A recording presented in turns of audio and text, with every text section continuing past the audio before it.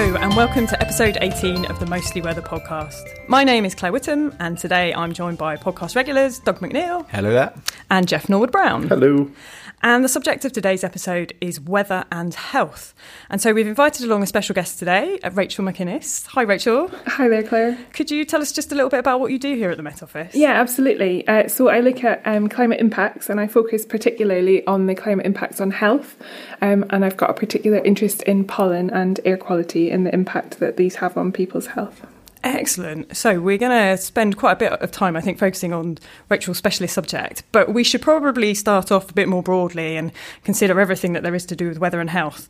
So anyone here in the studio, have you had your health affected by the weather and the climate? Jeff, hands in the air. Go ahead. Every summer, this is going to really upset a lot of people, but this time of year, I can't cope with at all. I can just about cope with heat these days, but direct sunlight, I'm rubbish in because I burn so easily. So roughly between April and October, I just tend to stay indoors a lot, you know. You become a bit of a hermit. Yeah, a bit of a goth, you know. So, but yeah, my skin is so fair that I think I'm from Scandinavian extract, so yeah. I'm picking up your Viking roots here. Exactly, yeah. But one of the things about that is I don't actually suffer from seasonal affective disorder, which is the mental health issue that affects people during winter.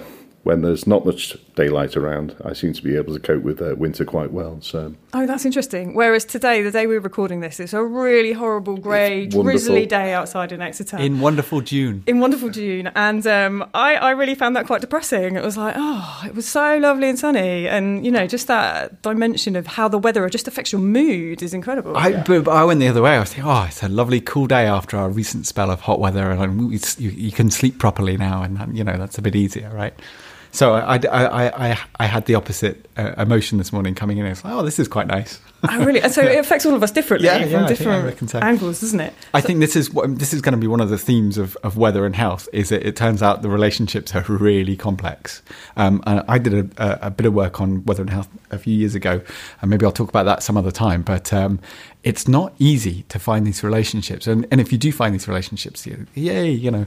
But I did a lot of statistics on weather and health, and there's a lot of confounding factors, and people are complicated. So whenever you have people, I reckon it's difficult to do science with people, right? Because they're complicated beings, and there's all sorts of kind of crazy feedbacks and non-linear processes. It makes it interesting too, right? So did you look at a specific aspect of the weather when you were doing this study then, Doug? Yeah, it was on COPD, so chronic obstructive pulmonary disease, which is a sort of breathlessness that people get as they get older if they've smoked for a long time. And at the time we were looking at the Met Office forecast of COPD, there was a service actually, and it was great. And there were certain types of weather that we thought were impacting people who are suffering from episodes of breathlessness. And there was a forecast service where they would call up. I've got to find out whether this is still going on. It might well still be going on. I'll check that. But I tried to do some statistical modelling to improve the forecast, and I think I sort of improved it, but it turns out that we were doing pretty well already. So I was trying to think about confounding factors. So one of the things was that the vaccination rates for flu were going up. So that would confound any signal that you'd have between, say, weather or climate change and this kind of health impact, is that people are changing their behaviour. And that means that you get a change in the relationship between the weather and their health. So it sounds like we're talking about a cold weather winter phenomenon. That's right. So there was I think at the time there was an idea that a brief spell of cold weather in the early winter could increase the number of people that were being admitted to hospital later on. So is it just the temperature itself, or is it? This is the thing: is there's so many different aspects of weather that might impact that it can be hard to pull out a signal. And also, at the time I was looking at it, there was quite a short record, which had some really large events. So flu, the amount of flu in the system, so going on in the UK at the time, had a really big impact. But was there then a weather relationship with the amount of flu. So every year there's a big spike in the number of people that get flu every winter, particularly over Christmas. There's huge numbers, and some years it's much smaller spike than others. So there's a really random element in there. So I've heard that the reason people get more colds in the winter is not because it's colder. It's because, well, it's tangentially around that. It's because people tend to spend more time indoors with other people. And so diseases get spread that way, or viruses get spread So that way. I think this was, at the time I was looking at, this was a few years ago now, this is one of the hypotheses. I have to go back and check. I haven't downloaded the numbers. The record is longer now, and there's probably better relationships. I was looking particularly with climate change in mind, would climate change impact on this? And it turned out that for judging climate change, the record I was looking at wasn't really long enough. But that was definitely one of the hypotheses. I'd have to go back and check, Jeff, whether that was the case or not, but I wouldn't be surprised. It is every winter people get much more sick. I think it's really interesting. There's in the UK. There's a direct effect of weather and temperature in this case, and there are sort of these indirect effects.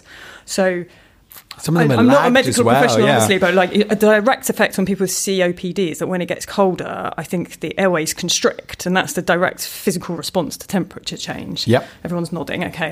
Yep. Whereas something like flu is more of an indirect effect. Yes, it affects humans, but it might be, as Jeff says, it's because we're changing our behaviour in response to the weather. Right, or some other reasons. So people's immune systems may be put under more stress, or like you say, they may be meeting more, or they're travelling more to be back together at Christmas, that sort of thing. So pulling out those effects when there's a really short record, essentially fairly short record, is really hard. Although we have got a very large number of people. So if you can access the data from a very large number of people, you can draw those relationships better. So it's complex, it's complicated. That's the message. But maybe we'll come back to the COPD one later in a later podcast, because I know we've got lots to talk about with Rachel too. Big subject there. I mean, I guess some other direct effects that I was thinking about, just simple things like when it gets icy and snowy in the winter, people are much more likely to fall over, slips and falls and things go up, and particularly for elderly people that are much more at risk of breaking bones. So there's a direct effect there, which is quite interesting. Yeah, my understanding from the time I was working on that is that black ice is the worst possible thing. So people, they say they have lots and lots of plans in place for if there's black ice and people fall over, because you get a huge increases in admissions to hospital. So so let's just clarify that then. The ice isn't actually black, it's just very transparent and tends to form over asphalt, which is black. So you can see the asphalt, but you can't see the ice. You can't see the ice, that's right. And that catches people out, yeah. That's interesting. And the other one I was thinking about is things like hypothermia. So this is a bit more potentially related to what you're doing. If you're climbing up a mountain in the winter and you haven't got the right gear, you're much more likely to put yourself at risk of getting something like hypothermia. But I think, there's economic factors that come into play as well. If people feel that they aren't able to pay their fuel bills and what have you, that they tend to not heat the whole house or the house at all. So the recommendations are, just heat at least one room that you can stay warm in, plenty of layers, lots of hot food if you can, so there's all sorts of factors that come into play on that as well.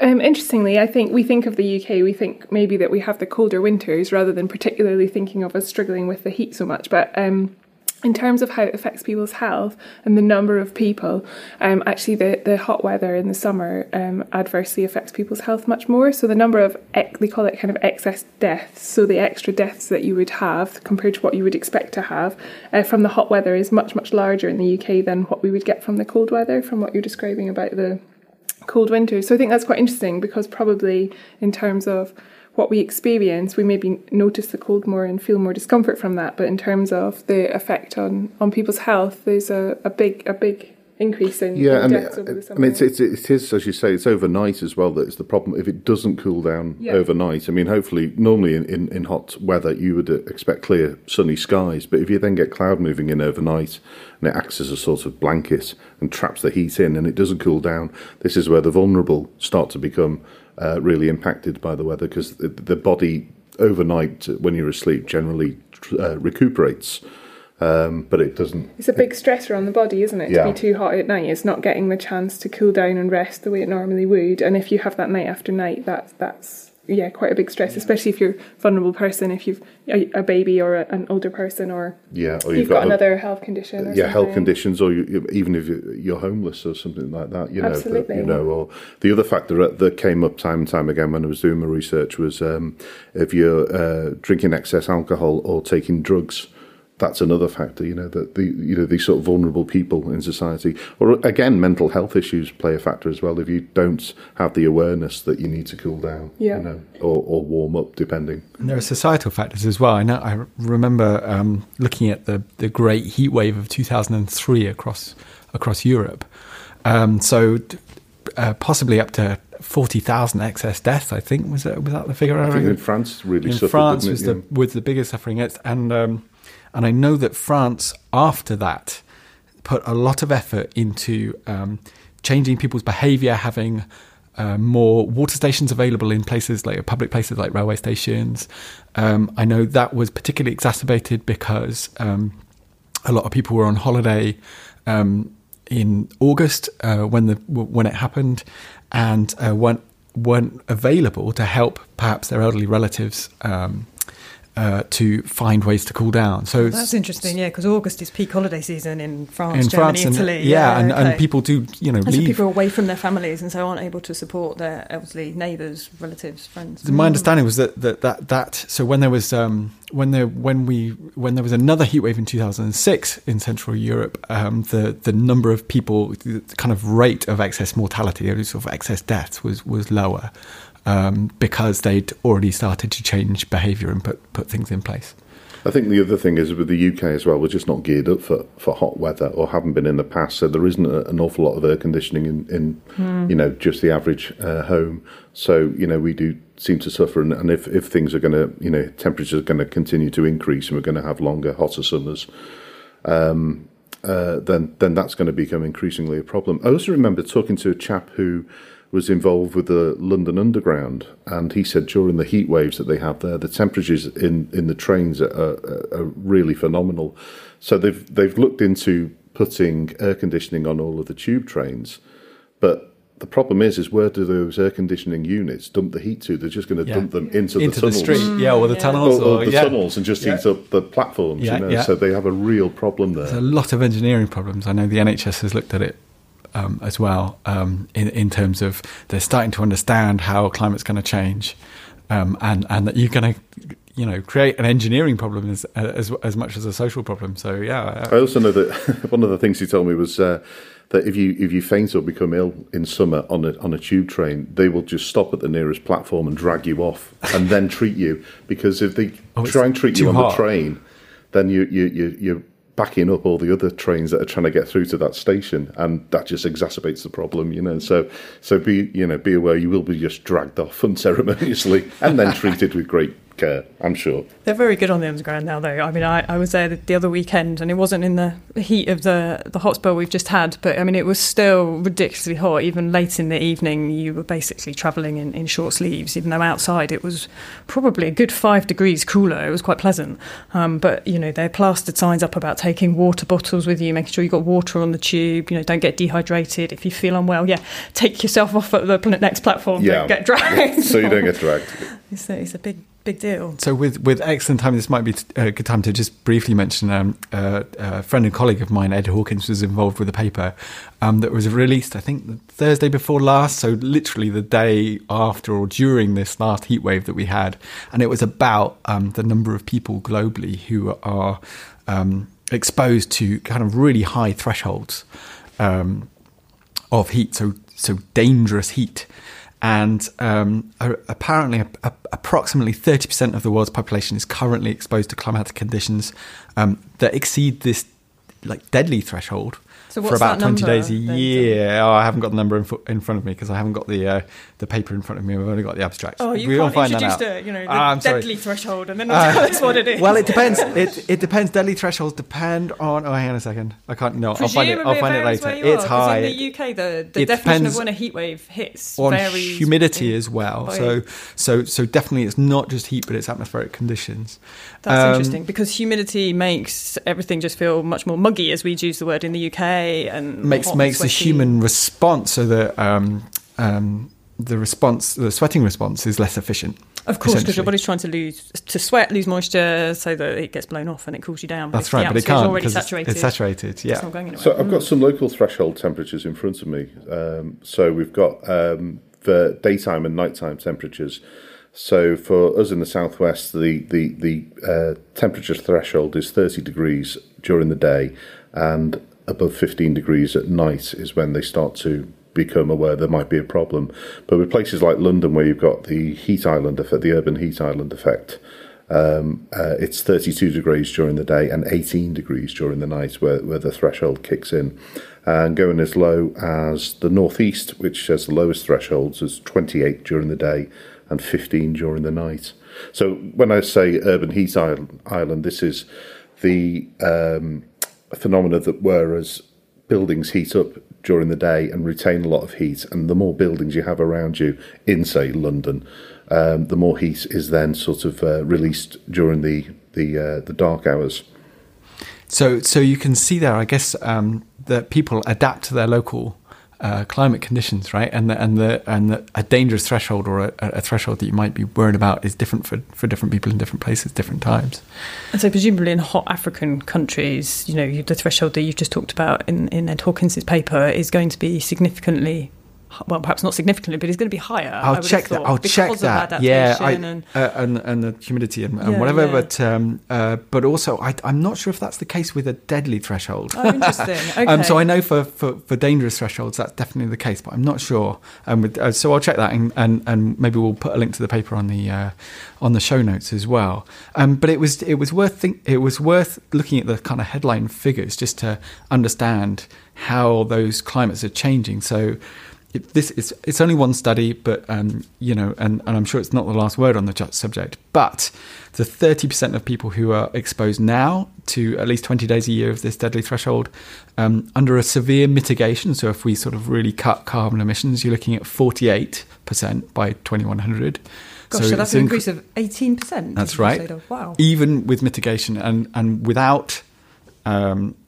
With continually growing emissions, you're looking at 74% of the world's population. So a really large number of people. That's a phenomenal number. It's huge. And that was by 2100. Yes. So this is exposure. So obviously, by as you go through time, people get richer. People are able to buy air conditioning units, for example. You change your infrastructure, you change the way you live, and that will impact then the numbers of people, who are actually exposed to that kind of temperature. But if you're looking at sort of areas of the world, then the number of areas of the world which we class as inhabitable without real engineering are definitely reducing, even under mitigation scenarios. So that's worth bearing in mind. Obviously, not the last word on the subject, but that's the kind of order of magnitude change that's going to happen. So do we know what the most recent deadliest weather phenomenon was? Relating to health? No, I'm thinking this is going to be some kind of natural hazard, flooding, disaster type thing. It was the Great Smog in London in December 1952. Would anybody like to hazard a guess how many people they estimate were killed directly due to the three or 4 days of smog? Only 3 or 4 days. Go on, Jeff. 4 days, 12,000 Wow, okay, so died. It's huge numbers. It's massive. It's extraordinary. They reckon 4,000 people died during the actual event, and then a further 8,000 were vulnerable and died afterwards. And then there was tens of thousands who were affected but then recovered. But again, it was the most vulnerable people. So the smog, which is a portmanteau word, it's a combination of smoke and fog. And basically what happens is when fog forms, the small water droplets have to form on what we call cloud condensation nuclei. And the smog, the pollutants, the soot and sulfur dioxide and all these pollutants just give the water more surfaces to form on. And actually the sulfur dioxide and the burning of fossil fuels, and there was a lot of tar in the atmosphere as well, made the fog turn a sort of yellowish, greenish, blackish, which is where the pea super came from, because it was that sort of colour. Yeah, I heard that. And this led to eventually to the Clean Air Act of 1956 initially, but it has been updated since then. And it was when they finally recognised that they had to do something about it. So basically, we had a high pressure area of weather move in on around the 4th of December 1952. And an inversion form. So this is where there's a layer of warm air above a layer of cold air, with the cold air going from the surface up to the layer of warm air, and it means that the atmosphere can't mix as well as it normally does. Okay, there was no wind. Can't flush itself out. You've got dense cold air at the bottom. At the bottom, and a lid of warmer air. Okay, that traps it. Okay, that traps everything. All the pollution was building up, and there was no wind, nowhere for it to go. Humidish conditions. And it was cold as well. It was very cold. So there were more people burning coal fires. So you got a perfect storm of... Yeah. So a huge amount of different things came together, but the effect was extraordinary, and this, as I say, led to the Clean Air Act, and this is why we have so much more control on things. And things have obviously improved a lot since then, but actually in those same calm, still cold winter conditions, we obviously still get these inversion layers forming. That's a meteorological phenomena. Yeah. And for people with asthma or existing kind of respiratory conditions, those can still be, really noticeable, I think, on your breathing. Well, you can see, particularly around Guy Fawkes Night, things like that, when there's extra pollution in the air. Yeah, well, that's exactly what happened on the M5 that time, was they lit a bonfire. And this generated a lot of smoke in atmospheric conditions that were just primed to form fog. And, of course, with the extra smoke, it formed smog, and there was a horrendous crash on the M5 next to one of these fireworks parties. But, the people who lit the bonfire had no idea this would be the effect, because there'd been no studies into bonfires and fog density, but and that's a visibility impact rather than that's a visibility. So it's again tangential, but it's one of these indirect effects, though. But you can see this happening with going back to the smog conditions. If you get high pressure in summer, quite often you'll get an easterly, so the winds will be or the air will be reaching us from the continent, and if we have a high pressure over us for several days in the summer, you will see the visibility slowly dropping as more and more pollution comes in and builds up, and again, this affects people like asthmatics or your COPD and what have you. And if it's in the summer, as well as the maybe the pollution that's in the air and the hot weather contributing to people's health, you've often also got the pollen in the air as well, depending on the time of year. So sometimes you've got that kind of triple whammy of the heat and the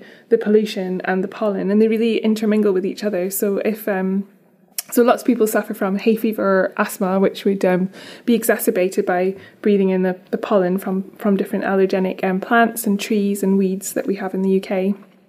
And if your airways are already sort of irritated by pollution, then the amount of pollen it takes to trigger a sort of hay fever response is much lower than if there was clean air at that time. Oh, that's really interesting. So it lowers. Yeah, absolutely, because it's the same sort of respiratory tract that gets irritated. So there's studies that have shown that the pollution sort of lowers the amount of pollen that would take to trigger a reaction in any one individual. Your tolerance drops as you add these extra pollutants on top. Exactly. I was wondering about that. So, I tend to think of air pollution affecting health through, the lungs and the respiratory area. I'm fortunate not to suffer from hay fever. Does that work in the same way? Because often that's more, you tend to see people sneezing and runny eyes. And are the particles bigger so they don't get into the lungs as much, or is it just different mechanisms? So certainly in terms of the pollen, people can suffer from eczema, hay fever or asthma, and these will affect people in slightly different ways. And in the UK, we've got one of the highest rates of doctor-diagnosed asthma in the UK, so 10% of the people in the UK have asthma. And of those people with asthma, 80% are allergic to pollen. So for those people with asthma, this is a big impact on people. And then in terms of hay fever, I've only got the number for England, so we'll have to extrapolate for the UK. But NHS Choices website says that greater than 10 million people in England have hay fever. And so that's what you're describing, Claire, when I think the pollen still, you breathe it in and it irritates your airways. But the way that manifests obviously can be runny eyes, runny nose, tickly throat, and it can be very really affect people's well-being and their ability to go to work, their ability to do day-to-day things, and it has a huge economic impact through a number of days lost, and just makes people feel miserable. I know, and I'm fortunate not to suffer, but I know a lot of friends at the moment who are really struggling with the hay fever at the moment. And are there certain times of the year when it's worse? I mean, obviously pollen gets released over long periods. Yeah, so there's different types. So I mentioned there's trees, grasses and weeds. Those are the three sort of different types of plants we have in the UK that cause pollen that would trigger sort of asthma or hay fever. So early in the season, sort of spring, so it can be as early as January, February, whenever you start seeing the trees begin to flower. But sort of definitely by March to mid-May, that's your different tree species, and each different tree species will flower at a slightly different time, and why and when that flowers will depend on the weather, not just at the time. It'll also depend on like the length of day, you know, how much light there is for the plant to grow, but it'll also depend on the weather, sort of the season before, like the winter before, when the pollen was forming in the plants and things. Okay. So there's a lot of lagged factors. Responses, Absolutely. that makes the statistics particularly hard. Yeah. So early on, you've got these tree season, and then we just move into the grass season. So where we are now, so sort of May to July is the grass season in the UK, and that grass is the one that most people that have a pollen allergy, most people are allergic to grass. That's the big allergen for people. And then after that, sort of end of June into September, that's our weed pollen, so nettle and things like that. So can pollen be, like with pollution, can pollen be washed out with rain? It absolutely can, yeah. So another good reason why rain's better than yeah, so the rain will bring the pollen down to the ground, and so on a wet day you'll notice your symptoms are much lower, and wind, the direction and the speed that the wind in will change completely where the pollen goes, and also the time of day. So I tend to think of it as like commuter times. So if you were commuting a sort of stereotypical 9 to 5 job, that time sort of early in the morning and then late at night is when the pollen levels at a level that you would likely breathe them in are highest. That's interesting. Is that so you'll probably to know that. It's about the height of the boundary layer, and the heating through the day sort of changes that. So you'll probably know more about that than me, Claire, about. So I was wondering whether you were going to say some kind of tree-plant response to temperature or sunlight or anything, but it is also related to the boundary layer being lower overnight, and then so everything's closer to the surface. Yes, so and then it lifts up through the day, and then it comes back down. So a few tips if you are bothered by hay fever at this time of year. Think about what, if you know it's grass pollen or you've worked out it's this time of year, maybe don't cycle to work, at those times of day, if you can change what time you go, or maybe use a different mode of transport for a few weeks, because cycling, obviously you're breathing in a lot of that pollen. Other things, when you come back in after spending any time outside, if you're bothered by the hay fever, like change your clothes, the pollen will be stuck to your clothes, it'll be in your hair, so have a shower, you change your clothes and then go to bed, because otherwise if you go to bed and it's in your hair, you rub it into your pillow and you breathe it all in all night. So there's lots that you can do to think about. Oh, another thing, like don't dry your washing outside on the line like the week that your pollen's out, because then you're just covering all your clothes and bedding and things. I'm just thinking hay fever causes carbon emissions, right? So you can't cycle, you can't dry your clothes outside. You need to shower more often. This is no good.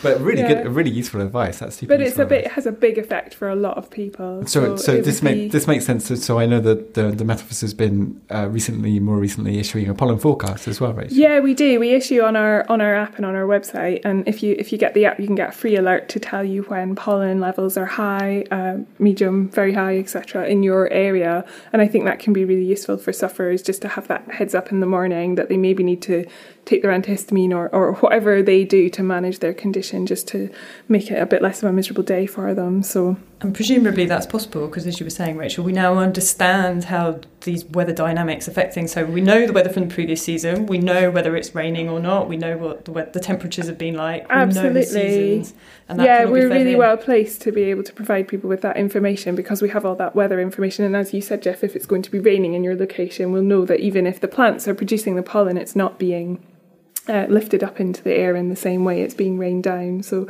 we've also got a network of pollen monitors around the UK. So the Met Office runs the pollen observation network around the UK. So we've got a small number of sites around the UK where we measure pollen, collect it from the air and count the different pollen grains. So when you say count the grains, that's literally somebody under a microscope at the moment, that's what it is. Really highly trained people who can tell the difference through an optical microscope between a grass pollen and a birch pollen and things. Presumably they're non-hay fever sufferers. I don't know, maybe they would want to. They'd have all the more reason that they might want to make sure that they knew whether it was high or low. So how many sites around the country are there? I'd need to double check, but about of the order of about 13 at the moment. Right. So it's not a huge network, but it gives us, they're well spread through the UK, so that gives us a good indication of where things are flowering. And you can see the flowering season sort of go north up the country as the time goes on. So even if you don't have a site in a certain location, you can infer when, combined with the weather conditions. Spring when moves things northwards at a certain mile it's per so hour. many days kind of per walking pace. yeah. So about walking pace, I believe. Yes, Yeah. I've heard that before. Yeah. So Rachel, it sounds like you've been involved with sort of developing some of the science on this, and I've been reading about your or the involvement you've had with mapping the sort of key plants for allergies and asthma in UK. Could you tell us a bit about that? Yeah, so one of the things we've done in a large collaboration project that we've done with under the Health Protection Research Unit is that we've been mapping some of these key allergenic species in the UK and some of the species that are monitored by this pollen network that I've just talked about that are observing. So we looked at grass, we looked at certain allergenic tree species, so for example birch, oak, alder trees, which are some of the allergenic ones, and then we also looked at mapping sort of nettle and some of the other weeds as well. And the reason for doing this is there wasn't a great deal known about the distribution of these plants across the UK. So I've talked about how the weather moves the pollen once it leaves the plant. The weather, the wind, the rain, things like that will move the pollen away. But a lot of pollen stays reasonably locally. It can travel all the way around the globe. So there are, some of the pollen will travel a really long distance. But there's been studies that show that at about 20 kilometres or 40 kilometre distance, the pollen levels are highly correlated. So there's really a big local influence. So for us to map where these plants are will help in a number of different studies. We were doing it in this study for two purposes. One is that down the line it could definitely lead into a more detailed pollen forecast. So we could, at the moment, we issue a pollen alert for all pollen, but I'm talking about these different species, and most people will probably be allergic to one or a few of these, but not all of the pollen species. So if you know exactly where that species is, if we knew where it was, and we could start into a model framework and absolutely tracking individual tree species, giving people a more detailed, sort of individualised, localised forecast, I think would be helpful for people. So that's something that we could do down the line with these maps as a starting point. And the other thing that we were doing these maps for was so that we could look at the health impacts of these different species, so that we could see if we could understand. So they're now being linked by some other researchers with health data, so like hospital admission data, GP consultation data, and there's a possibility to link it to pharmaceutical sales or other health data, where we could start to try and tease out which of these species or combinations of species, and you talked about confounding factors earlier, Doug, also looking at the role of the air quality on those days as well, to really try and tease out which of these species might be causing the biggest health impact. That's great. So there's been a huge collection of that data since I think the mid-90s is really when it started to kick off with the health data. So that's going to be applying. We often you hear about big data, but it sounds like a genuine, really useful application of big data and algorithms for getting kind of information from that. So statistical algorithms for getting information from that. Yeah, absolutely. And what else is going on in terms of pushing that forward, Rachel? You've been talking about some of the DNA studies. Yeah, so really something that I think is really interesting and will have a big impact on people. I've mentioned already that grass pollen is the one that most people in the UK are allergic to. And I didn't know this until I started looking at the study, but there's over 150 different species of grass in the UK. That's a huge It's a number lot of of different grass, species of grass. isn't it? Yeah, absolutely. And so we touched on this earlier, Claire. So at the moment, if someone is going to count the pollen and identify whether this is a grass pollen or a birch pollen or an oak pollen, they look through the microscope optically and they see the grass pollen. But all of these 150 grass pollen species are almost impossible to distinguish by eye from the pollen grain. They all look very similar. Maybe some highly trained people could tell a few of them apart, but they're very, very similar. And so at the moment, it's very hard for us to understand which of these 150 species. It's thought that probably about 10 to 15 of them will be allergenic and the others might be much less allergenic for people. Is that true? So is there a feeling for why some are more allergenic than others? Just the shape of the pollen grain? Is it grain? I don't know, really. I'm not sure if it would be so much about the shape, but maybe the potency of the compound within it. I'm not sure. But basically not much is known about exactly which ones would be most allergenic. And so there's a new technique that using sort of molecular genetics where you can extract the DNA. So we've set up alongside these samplers that I talked about that are collecting the pollen. At the moment, we've set alongside in parallel a new set of samplers that are extracting at the same time another tube of pollen, and it's going to be put in a little test tube and it can be extract the DNA from it.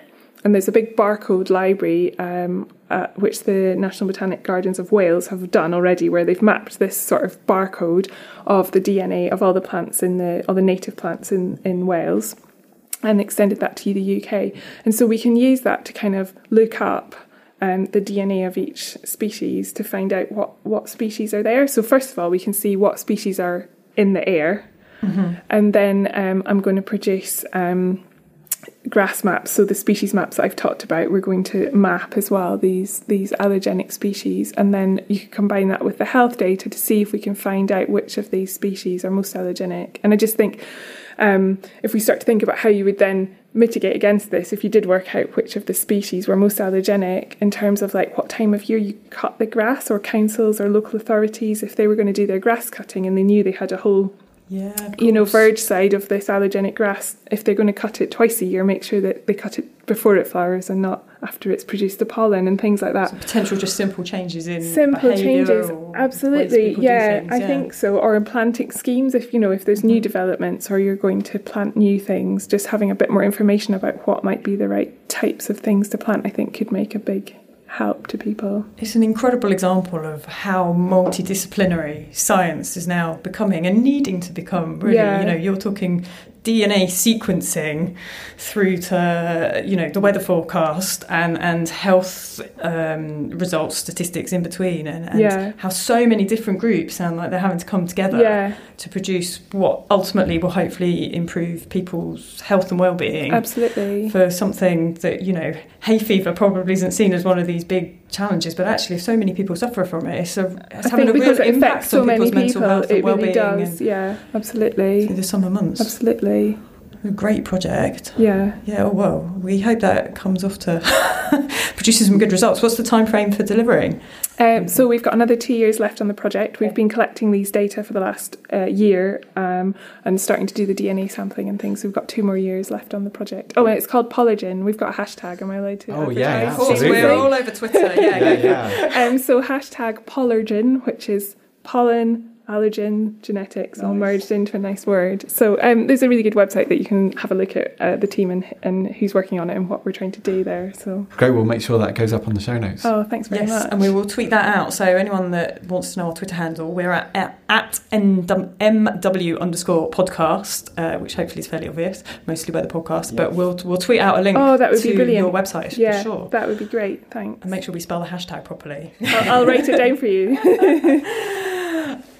We kind of touched on kind of well-being, and Jeff, you mentioned at the start SAD, seasonal affective disorder, and I guess we've talked very much about hot, cold, air pollution, pollen, but there are other aspects of how weather just sort of affects us generally, aren't there? Yeah, I mean, the first one I can think of really is don't get struck by lightning. That's fairly detrimental to your health, but psychologically, things like flooding can impact on your mental health as well. I think, Rachel, you mentioned something about this, didn't you? Yeah, people think of flooding as the sort of immediate effects, or maybe the diseases or things in the floodwater, but actually the effect of flooding in the UK certainly has been that people have been displaced from their homes, often for, up to a year they're displaced out of their homes.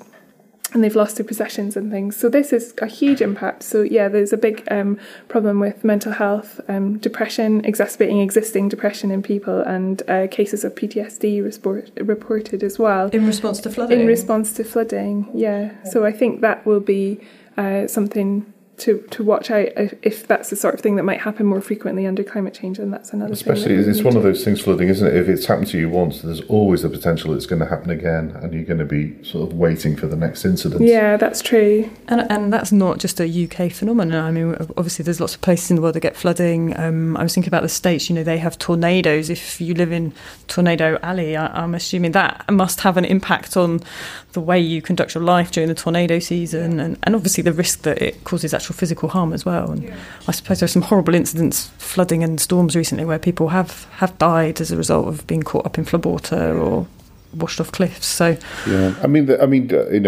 joking aside, thunderstorms. I've worked with people in the past who have to go and hide virtually in a cupboard whenever there's a thunderstorm near, because they have a phobia of thunderstorms. And it really does impact on their lives. If there's a potential of one forming or coming anywhere close, then that's it. They can't work because they have to go and hide away somewhere. It's interesting you mentioned thunderstorms there. So there's a new phenomenon that people have found from the health data that you mentioned, Doug, is that during and just after a thunderstorm, there's a huge spike in admissions to hospital for respiratory related. I didn't know that. Yeah, Okay. So they call it thunderstorm asthma, but it's not really. There's a lot of ongoing research to really understand what is going on and why that's happening. But it's thought some combination of the atmospheric conditions that create the thunderstorm. So basically, yeah, before a thunderstorm, you've normally got a build-up of heat and quite stagnant air. Yeah. And then there'll be some sort of trigger to start the convection, which will trigger a thunderstorm. Yeah. Now, convection often involves a lot of wind at surface level as the air rushes in to replace the convection that's going aloft. And also, just on the leading edge of thunderstorms, if you get a heavy rain, that drags down the air with it, and you'll get like a squall or a gust front, they call it, just ahead of the storm. So again, that picks up everything and mixes it into the atmosphere. So the other thing that they think that happens with thunderstorm asthma might be that the pollen that's in the air, because it often happens with a sort of quite high pollen levels as well, if this happens over the summer, is that they think that perhaps what might be happening is that the pollen grain itself is either absorbing the water, or something is happening in the thunderstorm to that pollen grain that's sort of breaking apart the pollen grain, in which case the really allergenic particles, I'm not sure what's inside the pollen grain, but the really allergenic centre of that is let out, and so that then when people do breathe it in, it's not sort of encased in the pollen grain. But I think that's something that a lot of work's going on at the moment, because it's not fully understood what this is. But there's been cases in the UK where that's happened, and last year in Australia there was a huge case of thunderstorm asthma. So it's ongoing research, because obviously it's worrying for people. Yeah.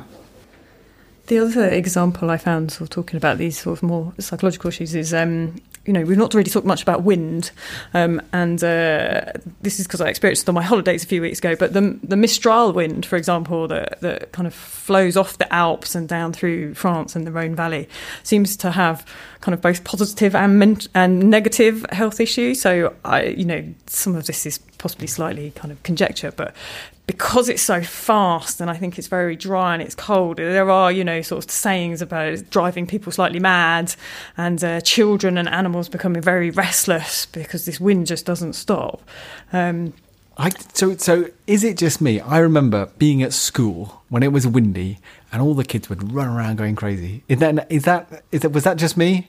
When it was stormy outside, primary school kids just no, that's true. more... But is that just because it's a bit exciting and the wind's got up? But maybe that's all it is. Yeah. We'll get back to that. Maybe we'll have a look and see if there's any studies on primary schools kids getting worked up by wind. The only wind anecdote I've got really is I spent 5 months down in the Falkland Islands, it is notoriously windy. But when you actually get there, you find out that it's not particularly strong wind; it's just constant. So you've got this constant wind going. And I was eating in the army mess, and the hugely calorific meals, but I lost so much weight. And we think it's just because of this constant chilling effect on you and your body producing more heat and using up the energy that you've eaten. Did you not think about going inside? Well, I was an observer. I had to be outside. Part of the job. Or maybe the stress of the constant wind makes you. And of course, you're constantly leaning into the wind and walking into the wind. So the wind never stopped blowing on a given day. Everyone fell over. They didn't. Well, just to throw it in there, just as part of my research, I did just find a study, and this is from the British Medical Journal, so a serious journal published in 2012, and the title of the paper is Wind Direction and Mental Health, a time series analysis of weather influences in a patient with anxiety disorder. And they found an almost perfect correlation between the levels of anxiety in a man and the direction of the wind. Now, that is interesting. Okay, so that's super interesting. So I'd say this n equals 1 here. The subject, there's one subject, right? Yes, there is only one subject. Okay, so there's a whole bunch of interesting things that might be going on with this. There's one subject. There's all sorts of biases that can creep in, and it would be really interesting to see if there's any more papers published which show anything similar, because you can imagine just lots of these studies might have been done and discovered no effect, but the one that does discover an effect is the one that gets published. Okay, so say it's just a random...